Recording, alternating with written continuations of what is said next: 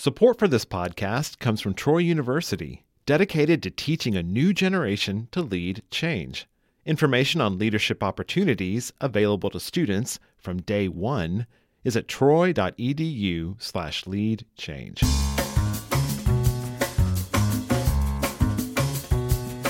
From Troy Public Radio, this is In Focus, and I'm Carolyn Hutchison. Next week in Alabama's general election on November 8th, Alabama voters will be faced with a ballot full of decisions about the state's future leadership and its constitution.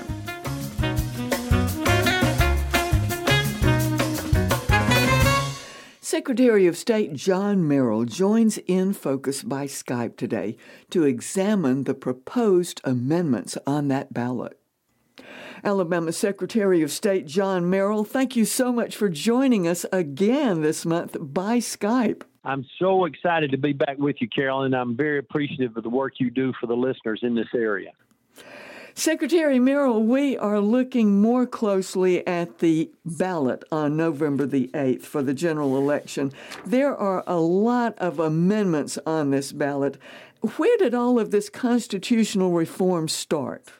Well, I think one of the things that has to be remembered, Carolyn, is that there can be amendments that will be on the ballot from the 2021 regular session as well as the 2022 regular session of the Alabama legislature, because unless expressly written in the law, those amendments will be on the next general election ballot.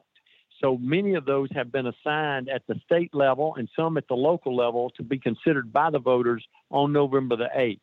We actually have a total of 11 constitutional amendments, 10 that are statewide amendments, and one is a proposed Constitution of Alabama for 2022. I recall since about the year 2000 interviewing members of the Alabama Citizens for Constitutional Reform. That is a yeoman's effort to reform the Alabama Constitution, because isn't it the longest in the world? It is, Carolyn, and there's no doubt that it needs some attention. And fortunately, the legislature has chosen to give it that attention this session. And because they're giving it that attention, the people are going to have their voice heard on this matter. Let's look at Amendment 1. What does that do? Well, Amendment 1 is known as Aniah's Law, and if it is approved, it will provide that any individual who's charged with a crime is guaranteed a reasonable bail prior to conviction unless that individual is charged with certain violent offenses like capital murder, kidnapping in the first degree, rape in the first degree, etc.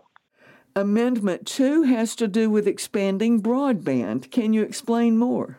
Oh, yes, ma'am. And if approved, this will authorize Alabama, any one of our 67 counties, or any one of our 463 municipalities to grant federal award funds or any other sources of funding designated for broadband by the state law to public or private entities for expanding broadband infrastructure. Amendment 3 deals with resources notification of a victim's family prior to the governor commuting a death sentence.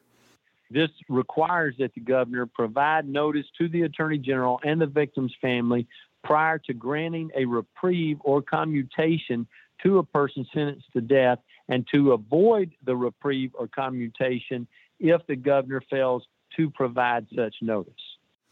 Amendment 4 has to do with a legislative bill related to the conduct of general elections. Tell me about that and where there have been problems in the past. This is very important because this will provide that the implementation date for any legislative bill passed in a calendar year in which a general election is to be held and related to the conduct of the general election has to be completed at least 6 months before the general election. This way, you could not slip something in on the people right prior to the general election that might escape them because they have not had time to study the issue. Amendment 5 deletes a provision giving the probate court jurisdiction over an orphan's business. This is a bit unusual. Yes, ma'am, it is, but it's done so to make sure that the individuals that are responsible for making these decisions are properly trained in the law, and those circuit judges that will now be responsible for that are people who have been on the bench and who have the legal training necessary to make an informed decision. Amendment 6 deals with ad valorem taxes. Can you explain that one? Oh, yes, ma'am. If this is approved, it will allow municipalities to levy and collect ad valorem taxes for the purpose of paying bonds and the interest, as well as levy and collect these taxes for capital improvements on a pay-as-you-go basis throughout the state. Amendment 7 deals with economic and industrial development. What do you know about that one? This is very important because it specifies that local governments may exercise the authority granted by a previous amendment, which was 772, to provide for economic and industrial development. This permits the notice for those 772 projects and ratifies the actions and agreements done under Amendment 772. And Secretary Merrill, finally, Amendments 8, 9, and 10 seem to be affecting certain counties. You are correct. And even though they have to be voted on statewide, they are only impacting certain counties. And that is the way that our Constitution is written. If someone objects in the chamber, then the vote goes statewide as opposed to just going for that particular county. So the first one, Amendment 8, is in Shelby County, that will bring privately owned sewer systems that use public right-of-ways on public roads under the jurisdiction of the Public Service Commission. In Amendment 9, very, very similar, Jefferson County and Tuscaloosa County will have to bring privately owned sewer systems that use public right-of-ways and roads in the city limits of Lakeview under the jurisdiction of the Public Service Commission. And then statewide Amendment 10 allows the Code Commissioner to renumber and rearrange constitutional amendments ratified before or on the same day of this constitutional option, which is November the 8th, and transfer those existing annotations to the correct location within the newly ratified 2022 Constitution if it's passed by the people. And that last amendment, Carolyn, is the most important one that's on the ballot, and that is the proposed Constitution of Alabama for 2022. This Constitution will rearrange the Constitution where similar subjects are together. It removes racist language throughout the document. It deletes repeated or repealed language, replaces all amendments which deal with economic development in one area together, and arranges for local amendments by county. That way they're more easily found and well understood.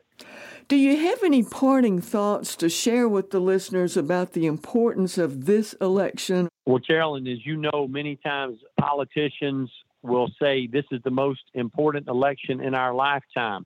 But this is certainly one of the most important elections in the history of the state because we're dealing with a potential constitutional revision. And this opportunity for us to correct some things that should have been addressed many, many years ago is with us once more, and we should take advantage of it.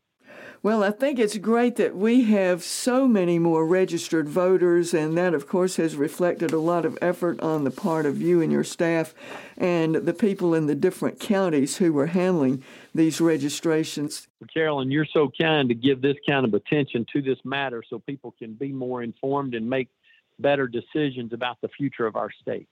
Well, thank you for joining us today, sir, by Skype. Thank you, Carolyn. Always enjoy it. Joining us by Skype was Alabama Secretary of State John Merrill, taking a closer look at the ballot for the November 8th general election. More information about the ballot and the amendments can be found at the alabamavotes.gov website. Thanks for joining us today for In Focus, which is now a podcast wherever you get your podcasts. I'm Carolyn Hutchison, and this is listener-supported Troy Public Radio.